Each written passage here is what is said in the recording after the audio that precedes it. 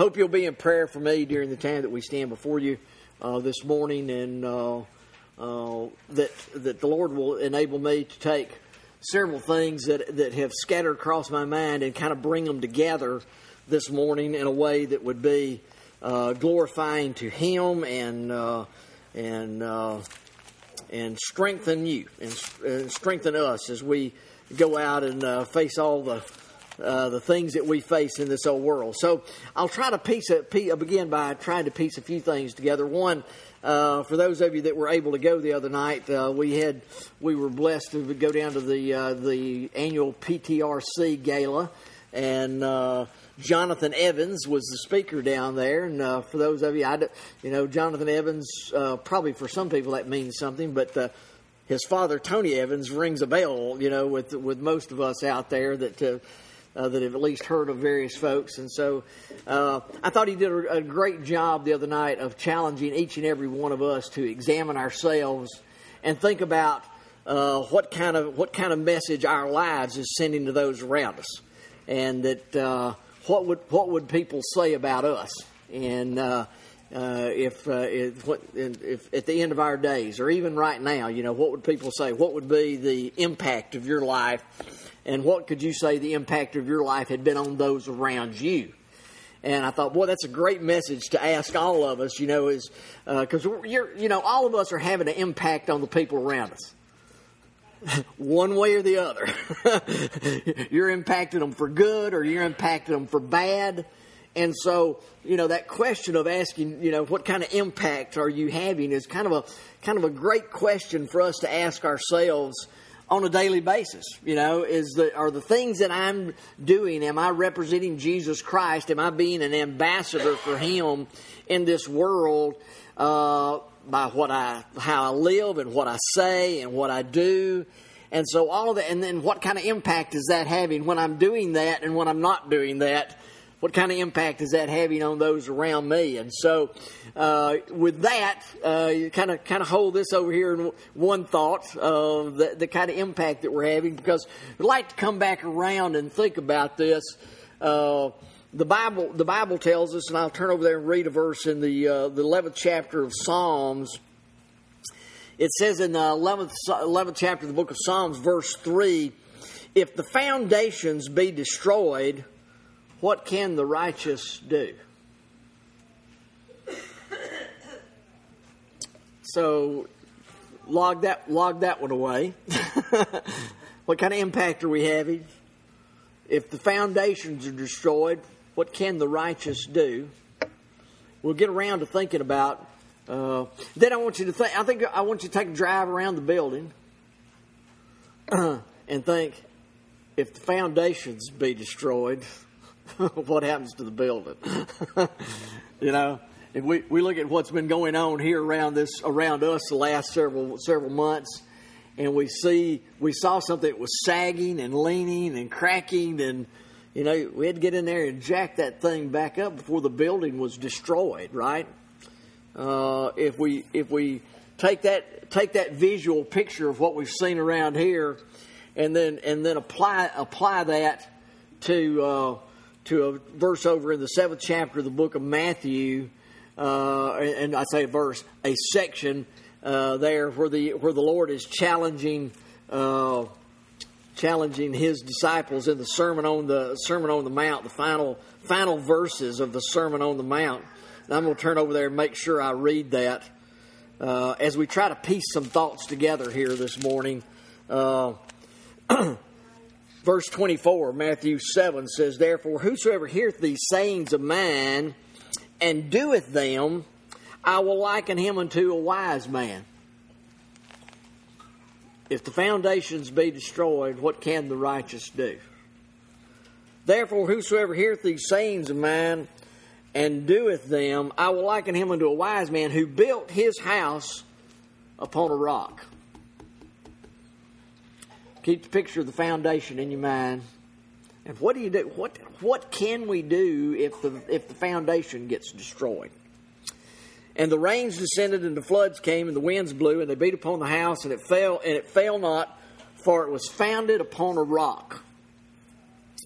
And every one that heareth these sayings of mine and doeth them not shall be likened to a foolish man to build his house upon the sand.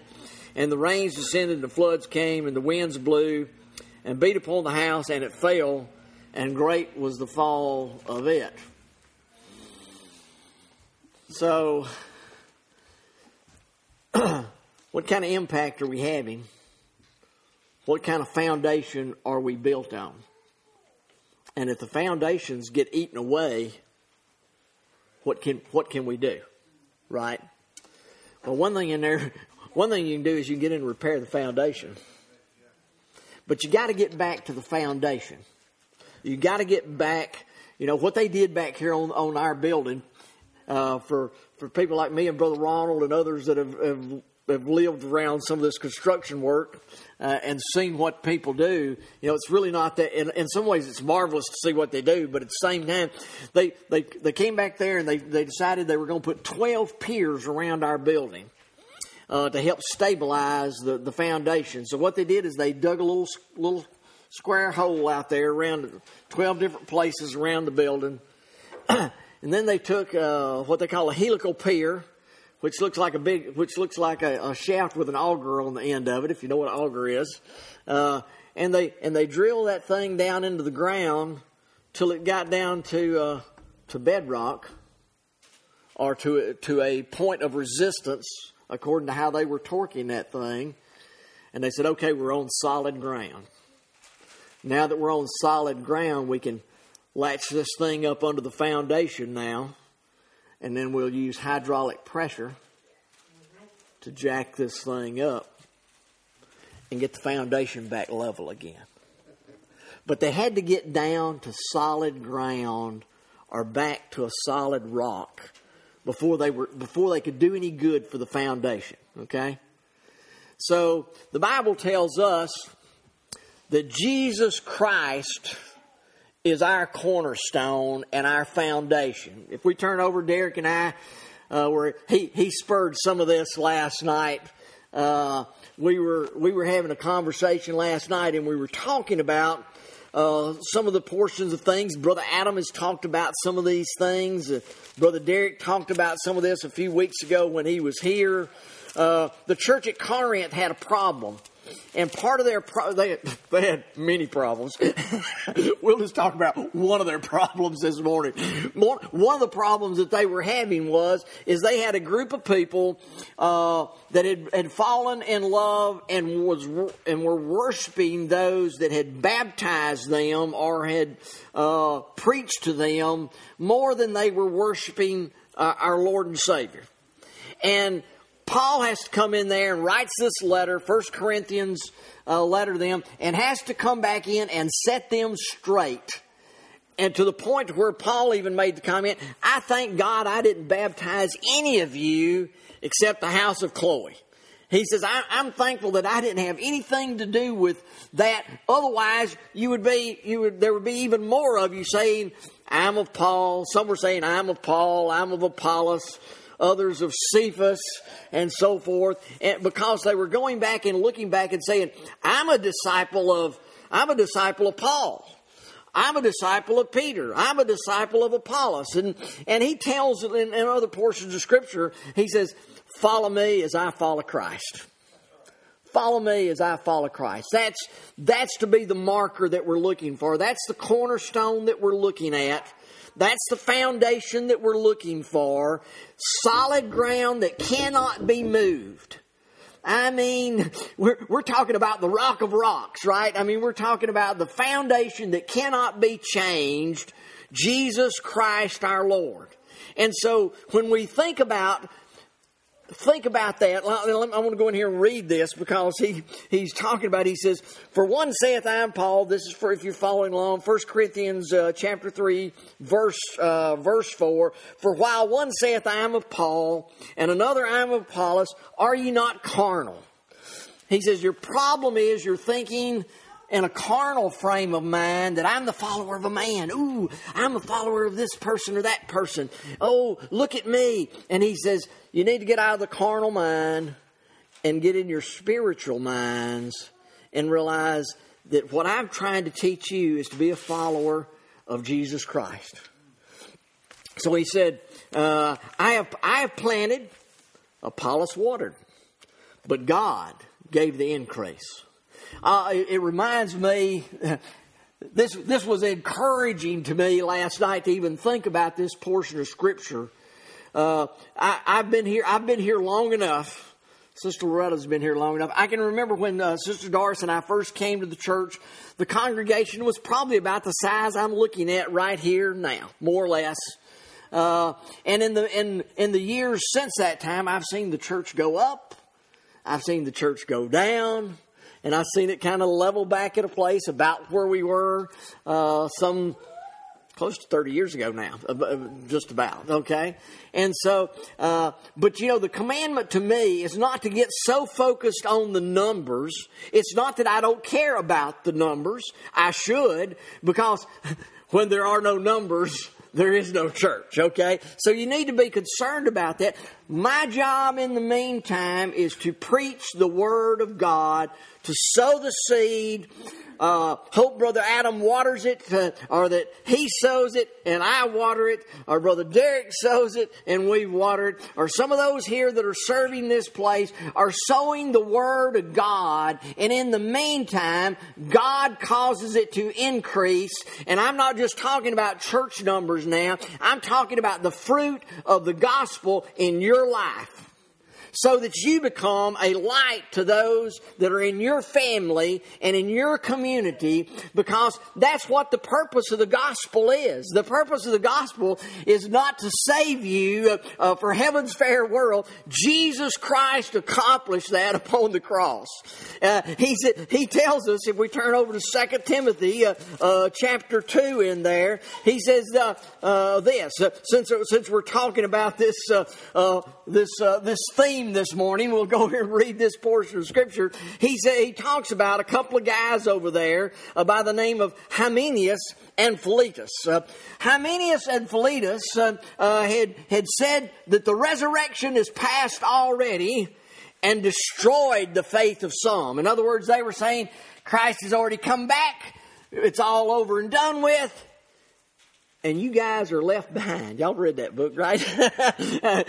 No, I hadn't read the book either, but I've seen the title. And he said, and they were destroying the faith of some, who concerning the faith, and that's 2 Timothy chapter 2, verse 17, we're reading into 18, who concerning the truth have erred, saying the resurrection is past already, and overthrow the faith of some. Nevertheless, the foundation of God standeth sure. Having this seal, the Lord knoweth them that are his, and let every one that nameth the name of Christ depart from iniquity. God's foundation has not been rattled by false teaching. And I'll tell you, that ought to comfort you and me today. That as we look out across the world, there are many things that are taught about what Jesus Christ accomplished upon the cross. There are those that are teaching that He's coming back next week, He's coming back next year, when the Bible says no man knoweth the day or the time. There's all kinds of things being taught, but the foundation of God stands sure. God knoweth them that are His. God knows His people, my friends, and He's not going to lose a single one of them because of some false teaching out there. It's not going to shake His foundation. It's not going to rattle the work of Jesus Christ. What He accomplished there on the cross. And when He said it's finished, it was finished. It was complete. And so there's some things that we need to think about. But if the foundations be destroyed, we say, well, the Bible says the foundation of God standeth sure. So what did the writer in Psalms mean? If the foundations be destroyed. If the foundations be destroyed in your life and in your mind and in your heart, if somehow you get rattled, that's what happens to a lot of young folks today. They grow up going to church, and then somewhere along the way they get rattled or taught that somehow Jesus Christ is some fairy tale, some false teaching, some false thing out there, and their faith gets rattled, and suddenly they're not sure what foundation they're built upon. The Bible tells us, if we turned over into Hebrews this morning, and there's something important about about latching in on this, because when it comes right down to it, one thing I can tell you is there's no if you're looking, it's kind of like trying to prove creation to a non-creationist. Okay, there's nothing I can absolutely do that proves creation happened the way the Bible says it happened. There's nothing I can do.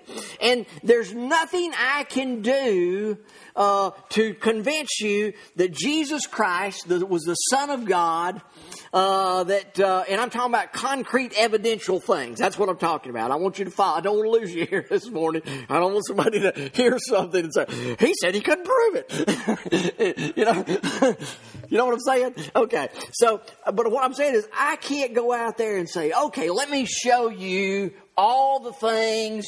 But you know what the Bible says?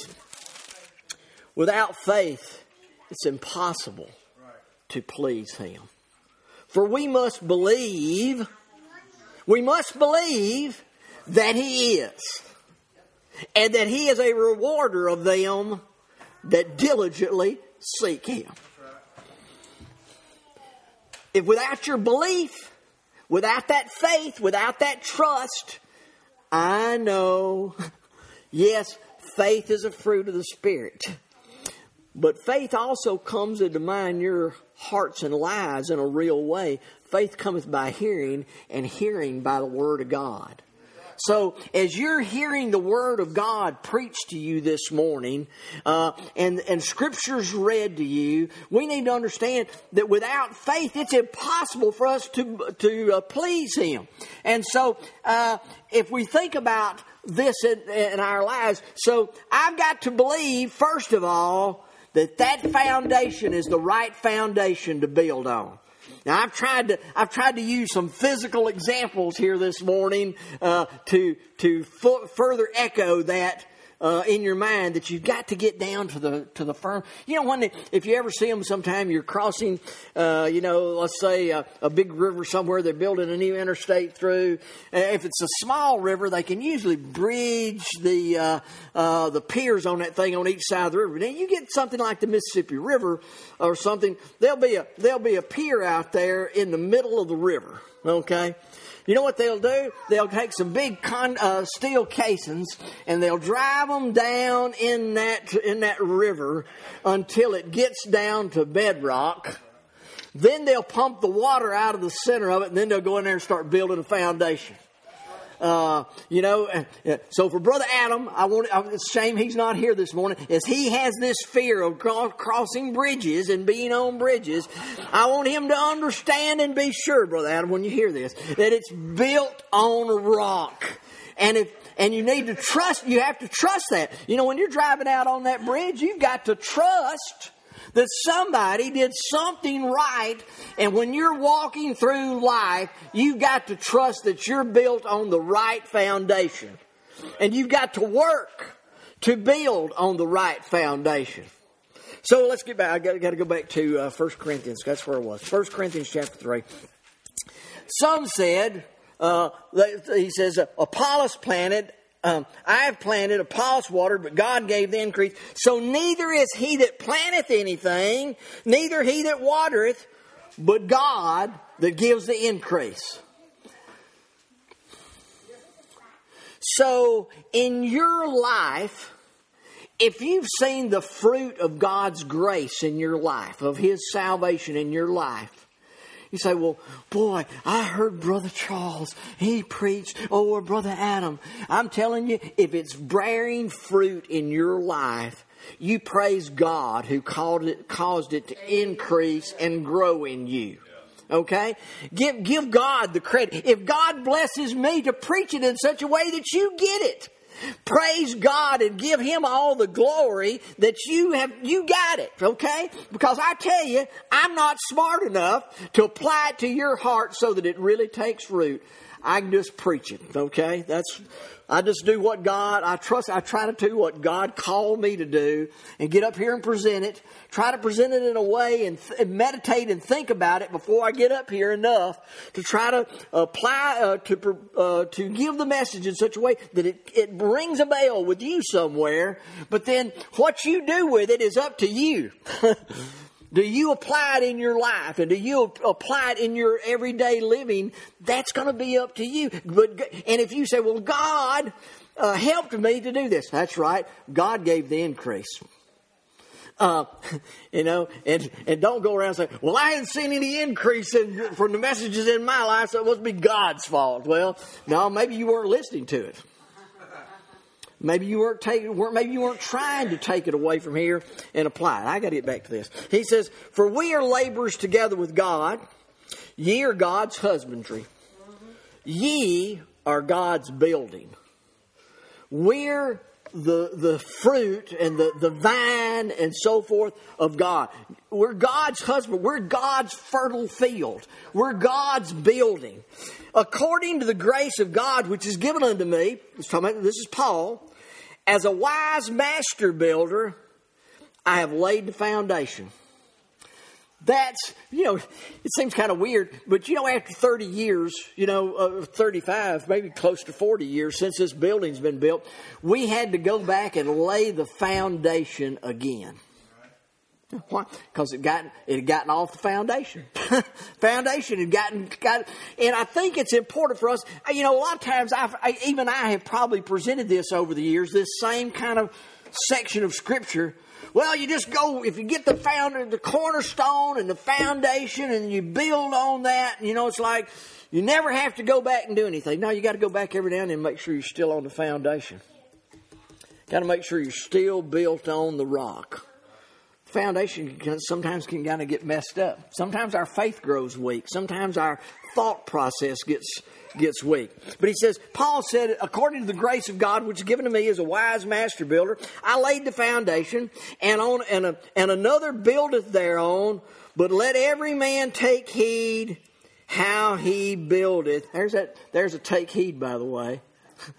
Take heed how he buildeth thereupon. Be careful. Pay attention. Let the warning signs take and pay attention how you build on this foundation. So, okay, so so the foundation can be good. And you can build a terrible building on top of a good foundation. You can build it so structurally out of kilter, out of whack. It doesn't matter how good the foundation is. The building's going to fall down when the first wind comes along. I get a kick out of watching some of these. Telling Derek last night, I've gotten into this thing, watching HGTV or some of these places, where they remodel these houses, and all, or they building off the grid, they build off the grid. I'm like, I don't know why. I certainly don't want to be off the grid. But anyway, but it's fascinating to watch them build all this stuff. And they get the wall stood up, and then you remember something that you saw that I used to see as a kid, because my dad was in the heating and air conditioning work and business, and so I'd go around to him to a lot of job sites. In the summertime, he'd come get me some days, and I'd ride with Daddy all over the place looking at jobs and stuff. So you'd see a lot of walls put up on houses, and so they would always take those walls, they'd put a brace out there on it. Right? Hammer a brace out there on it and put it back over here on the ground, or put it inside the building. Well, have it. They didn't want the wall to fall down before they got the rest of the building put up, right?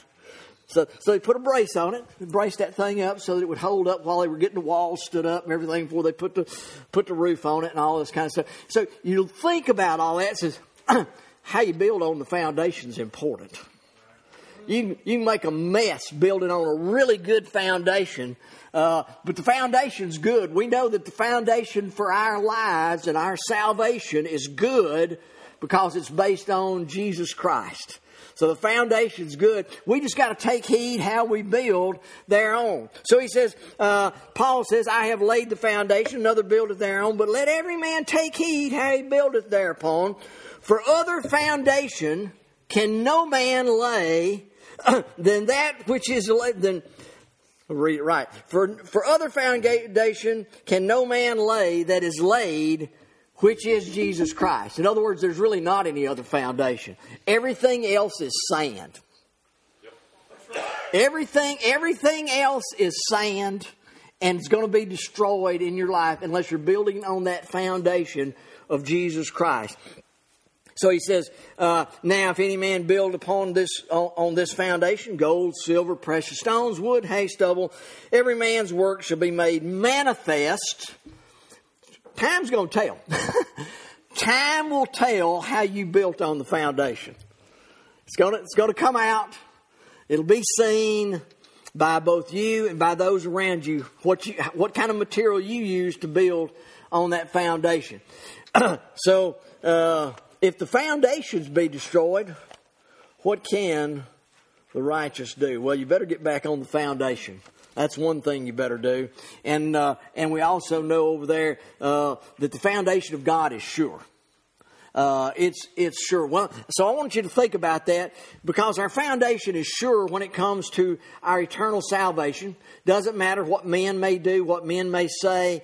The work of Jesus Christ on the cross is sure and steadfast. It's complete. It's done.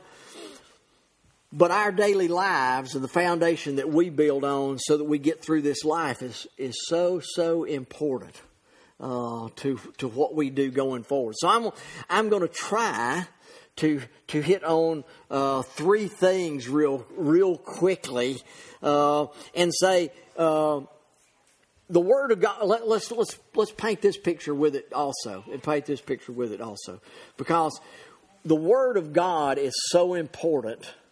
When we think about the foundation that we're building on, you've got to know where to go to get the answers you need for how to do things, right? I mean, the answer book's out. It's like somebody was yesterday. We were talking about. Somebody said, "Well, I wonder how this thing works on this refrigerator, or this freezer, or this stove, or whatever." It says, "I know what we can do." Said, "If we don't have the instruction book, we'll just go to Google and we'll type in the number and it'll bring up the instruction book right there, online. Everything's out there today. Just Google it." Well, Googling won't get you some of the stuff that's in this book, okay? Right. You can Google, but it won't get you the answers like this Bible will get you for what you need to know. But we need an instruction book for how to do things. And I'm going to tell you that the answers that we stand in need of are in there. But to me, it's a lot like, Samuel needs to be here this morning, him and Asa. It's kind of like Minecraft, okay? I don't know anything about Minecraft, okay? So but I've just watched some stuff, okay? They go in there and they dig and dig and dig and dig to find the material they need to build a house or build a shop or build tools they have to get in there and dig and dig and dig. And they got to have the right tools to dig certain things, or it's not going to be prosperous for them. They can take an old wood club and just flail away at a rock, and they ain't going to get any more rocks till they get them a steel club or steel tool, and then they can get in there and dig and dig and dig, and they can get all kinds of stuff and build their houses. So I'm going to tell you today, you can do all kinds of digging, and you have to do a lot of digging to find the right materials. Sometimes, and you got to go into the right area and with the right tools and do a lot of digging to find out what you need to build things for your life. So we got married folks. That includes me around here this morning. So let's just look real quickly at a couple of things related to marriage and to children.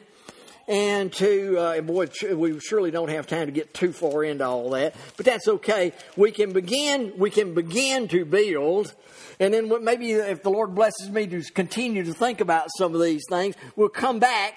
And every time we come back, we're going to go back to the foundation. We're going to start on the foundation, and the Word of God. The Bible tells us, the Bible itself tells us that all Scripture is given by the inspiration of God. So if we want to know what God wants us to do, we've got to go back to Scripture, because all Scripture is given by the inspiration of God and it's profitable for doctrine, that's teaching, for doctrine, for reproof, that's for somebody to reprove each other. Correction, that means you can find out how to correct yourself and find correction even from others in the Word of God. For doctrine, reproof, correction, for instruction in righteousness, knowing how to do it. Instruction that the man of God, for God's people, might be thoroughly furnished to all good works. Wow. If I just had a place that I could go to find out what I need to do. Okay, got it for you. It's in the Bible, in God's work, in God's Word, in God's instructions to us. And God's instructions does have all kinds of things in it. It's not all about what you do. Some of it's about what you don't do. Some of it's about don't do certain things. Don't do, and you know, one of the things I learned, Elder Sonny Piles was one of the best I have ever heard at taking a scripture and telling a story to go with the scripture to make the story and the scripture he's talking about come alive. Well, we got a whole book of them here. Stories about men that were trying to serve God, trying to do their best, how they messed up, how God continued to love them and care about them even after they messed up. All of that's right here in the Word of God. Wow. It's like it's a fascinating instruction book, storybook, better than a movie, out there for us to go and learn about all these things. So if we turn over to Ephesians, if I can find Ephesians, it's still here in the Bible. I know that.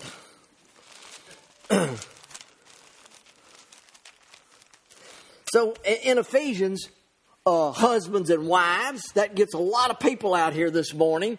The Bible tells us in here this, and I'm just going to dive into the middle of this because, at the end, if I go back into the 4th chapter of this book of Ephesians, it would tell us over there to put off the old man and put on the new man. In other words, to put off our fleshly nature as much as we possibly can, put it away, so that we're not those people over there that Paul was addressing in the Corinthian church, where he says, "Ye are yet carnal." The reason you're not getting this is because you're yet carnal. You're still thinking in a carnal mind. And so as he comes over here, he tells the church at Ephesus, he says, "Put off the old man." And the works of the old man. And he says, put on the new man. And he says, what are they to put off? Put off bitterness and wrath and anger and clamor and evil speaking. But let all that be put away from you. And he says, and you be tenderhearted. This is the last 2 verses of Ephesians 4. You be tenderhearted, forgiving one another, even as God for Christ's sake hath forgiven you. Now, boy, I tell you, you say, well, Brother Charles, I thought you were going to talk about marriage. Well, that's a good place to start with marriage. How are we going to stay together? How did Christ love us? Well, we get to that down here if we keep going here in Ephesians chapter 5. But the way He loves us, His love for us is long-suffering. Right? In spite of what we do and how we act and what we say, God still loves us. Wow, isn't that great? Aren't you glad? And then He turns around here and tells us, put off the old man. Put away, let all this, put away bitterness. Bitterness just makes you just eats you up. People that are bitter and angry and mad, and it just eats away at them like a sore. And they get worse and worse and worse. He tells us, let all bitterness and wrath and anger and clamor and evil speaking be put away from you with all malice. Anger is a problem that a lot of people have. They don't know how to control themselves. And I'll tell you, God's Word still has the answer. Put away these things. How do you do that? By being kind. Be tender-hearted. In other words, look at other people and say, you know what? I'm a lot like that too. Look at their problems, look at their issues, look at the things that are going on and say, you know what? I'm a lot like that. And I have been, but I work every day to overcome all that. It's an ongoing battle every day. What kind of impact are you having on people? Huh? Be ye kind to one another, tenderhearted, forgiving one another, even as God for Christ's sake hath forgiven you. Why did God forgive you? He didn't forgive you because you said, Lord, I love you. He forgave you because of what Jesus Christ did upon the cross. I'm not saying we shouldn't say, Lord, I love you. Lord, come into my life. Lord, bless me in every way. Help me to be a better servant, a better child. Do all those things. But that's not the reason He forgave you. He forgave you because of what... And He says, you know how you're to forgive other people? It's not because they say, I'm sorry. It's not because they said, please forgive me. You're to forgive them because just like the reason God forgave you, for Christ's sake. Now, that'll work in a marriage. That'll put a lot of things away in a marriage. I want to skip down to some places here. He says...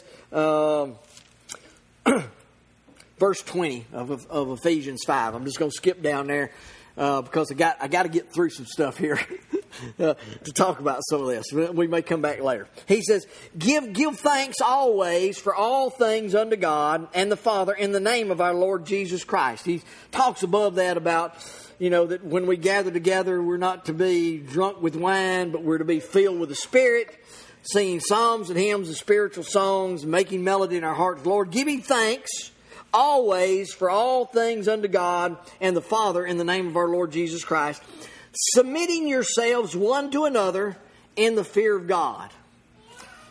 Part of what we are to do, part of what we're to do here in the church as church members.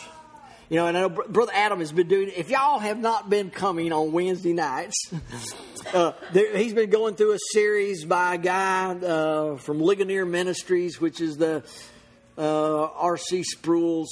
It's a history of the church, and it's been good. It brings out. I'm not saying it's a perfect history, but it brings out a lot of stuff that's interesting. It talks about how they used various.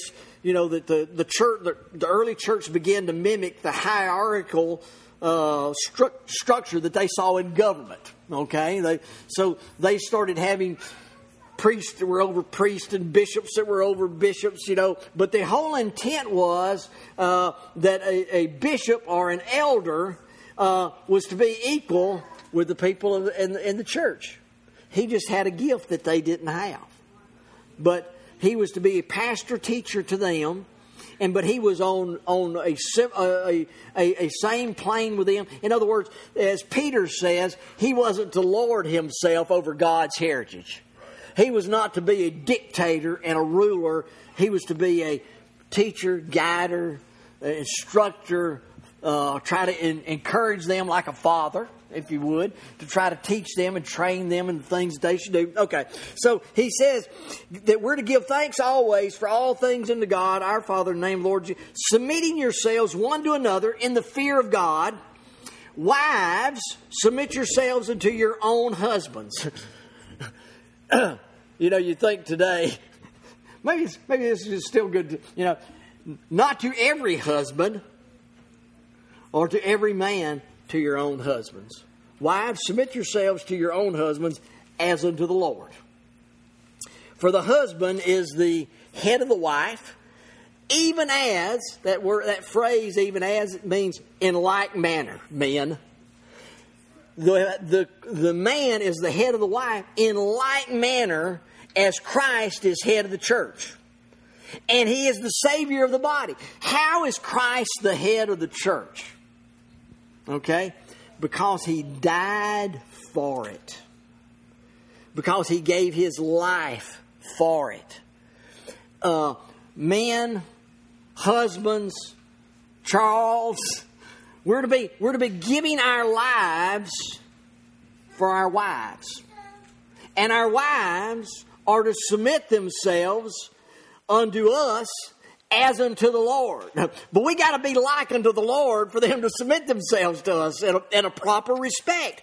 We've got to be not lording over them, but we've got to have a charitable, giving, caring heart, trying to do what's best for them. Right? Okay? So he says, therefore, as the church is subject unto Christ, let wives be subject to their own husbands in everything. But that has been so abused over the years of men just ruling like nothing like Christ. Nothing like Christ, but ruling over their wives in a lording, threatening, hierarchical way that has nothing to do with being like the Lord in their marriage. Right. Loving, caring, charitable, admonishing when necessary. The Lord admonishes us. But being a true leader of the home. I mean, setting the tone. All of us, if every one of you this morning wanted to say, I need a path to follow. Where I want to point you? I want to point you to the foundation. Back to the foundation. No other foundation's been laid than that which has been laid, which is Jesus Christ as our Savior, as our role model, as setting the way and the path for us to go, how we should act and how we should conduct ourselves. Okay, husbands, love your wives, even as Christ loved the church and gave himself for it, that he might sanctify it, set it apart. Sanctification means to be set apart for a holy service. So he set his church apart for a holy service unto him. So husbands, love your wives even as Christ loved the church and gave himself for it, that he might sanctify it and cleanse it with the washing of the water by the word. So he's sanctified. Now part of what we need to do is cleanse ourselves through the word of God. By doing the things. So he says, that he might present to himself a glorious church, not having spot or wrinkle or any such thing, but that it should be holy and without blemish.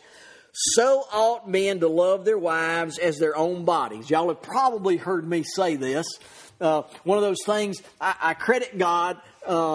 If I've learned anything in the Bible over the years, I need to credit God for all of it, okay?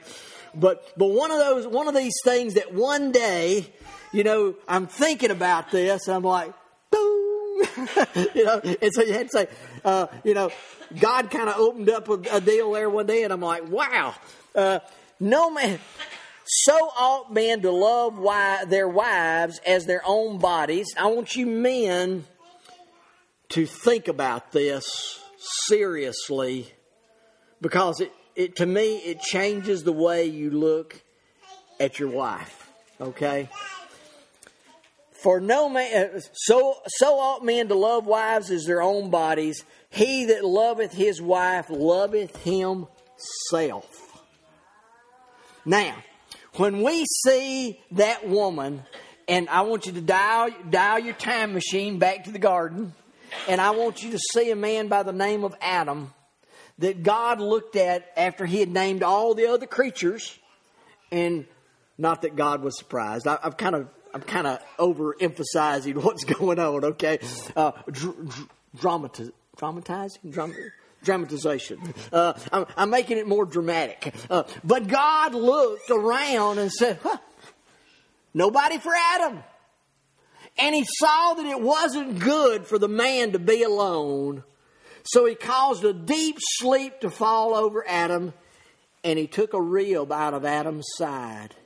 And from that rib, he made the woman and brought her to the man. And he looked at her and said, and she was bone of my bone and flesh of my flesh. So when we marry a woman, if we would see that woman, our wife, as being part of ourselves, just like she really was with Adam, then let's read on. So ought men to love their wives as their own bodies. Look at her as being you. Look at her as being a bone of my bone and flesh of my flesh. He that loveth his own wife loveth himself. For no man ever hated his own flesh. No man said, I think it. Well, there are dingbats out there, that go around and cut themselves up and do all, shoot and whatever else they do to themselves. There are crazy people out there, but I think what he's saying, in general, no man ever hated his own body and said, I think I'll just go out and see how much harm I can do to myself. He says, no man ever hated his own flesh, but nourisheth it and cherisheth it, even as the Lord the church. The Lord nourishes us and feeds us and brings us the things that we need so that we might grow. Grow in the grace and knowledge of Him. Grow in our worship and our service of Him. God's given us God cares for us and wants us to grow. He nourishes us and cherishes us. For we are members of His body and of His flesh and of His bones. He died. We are in Christ. Christ loved us. We were in Him when He died on the cross, and when He was buried in the tomb, and when He rose again, we were resurrected with Him because we're His bride. We were there. For this cause shall a man leave his father and his mother, and shall be joined unto his wife, and they two shall be one flesh. This is a great mystery to us today. How can we be one together? He says, but I speak concerning Christ and the church. Don't forget, we're to be one with Him. We are one with Him. Now let's live like we're one with Him. So that we can have the impact that we need to have and recognize that we're built on the right foundation. Build your life on that right foundation. Marriage on the right foundation. If your marriage is built on the right foundation, I'm not talking about just one of you. I'm talking about the husband and the wife together building their marriage on that foundation. It's not going to be destroyed. All the storms of life will come. I'm not going to tell you there's not going to be storms, because there's going to be plenty of them. We're living in a sin-cursed world, but you will weather the storm together as one in Christ, okay? This is a great mystery, but I speak concerning Christ and the church. Nevertheless, even though I'm talking about Christ and the church, nevertheless, let every one of you in particular so love his wife, even as himself, and the wife see that she reverence her husband. That word reverence, by the way, just means respect. Just respect them, reverence them, honor them, and husbands, love your wives like Christ loved the church. One time there's a formula there for a happy marriage. There's a formula there to submit ourselves to Him and to live happily and joyfully in this life, and then worshiping God together. Now, I'm going to jump on into the 6th chapter real quick just to get some points, because there are some younger folks here. I wish there was another little crew sitting here that's normally here, but that's okay. Maybe they'll hear this again sometime down the road. All right. Children, obey your parents in the Lord, for this is right. Now, children, maybe I should say, parents, be acting like you're in the Lord. Obey your parents in the Lord, for this is right. Honor thy father and mother, which is the first commandment with promise, that it may be well with thee, and that thou mayest live long on the earth. My favorite joke off of this is, you know what happened to the children that didn't honor their parents back in the Old Testament? There was a commandment over there. Children, honor your parents. This is the first commandment with promise. What was the promise? That you may live long, that it may be well with you. Because if they didn't, the parents of the Old Testament were supposed to take their children down to the gate and they would be stoned to death. Right? You dishonor the parents? You say, well, we can't have this. This is infectious. It might spread. So we take it. We stop the problem. Okay, but we don't do that today. Thank the Lord. Thank the Lord I wasn't stoned to death. I would have surely been stoned to death a long time ago, and y'all wouldn't even know about me. So there'd be a whole end of a lot of things. But the point is, honor your parents, and then follow the next verse. And ye fathers. Fathers? Why did he say fathers in this verse? Why did he not say mothers? I'm going to tell you. Fathers have a tendency to be too hard. Fathers have a tendency to want to rail down, get with it. I did. And I thank God I had a wife that would constantly kind of say, Charles, might want to back off that just a little bit there. Fathers, provoke not your children to wrath. Don't be so hard and so mean on them that when they get grown, they say, I can't wait to get out of here and have nothing to do with you. Fathers, don't provoke your children to wrath. What are you to do? Train them up. Train a child up. We can turn back over to Proverbs. Train a child up. Teach them. Be a coach. Be a mentor. Set the example for them by how you act and what you do as to how they should act and what they should do. Train up a child in the way that he shall go. That doesn't mean I'm putting before I quote the rest of the verse. I'm not going to say when children. There's a thing in children.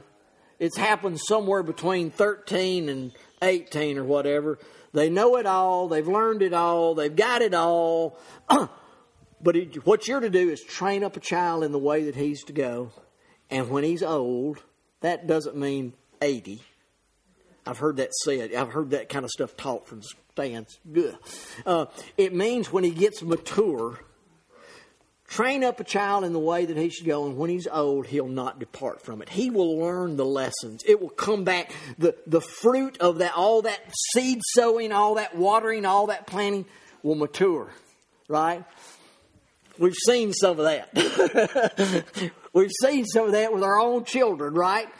You train, you teach, you train, you pull your hair out and think I've lost it all. They didn't get a thing I was trying to teach them, and then bing, one day it kind of clicks in, and they say, "Daddy, you were the smartest thing I ever saw."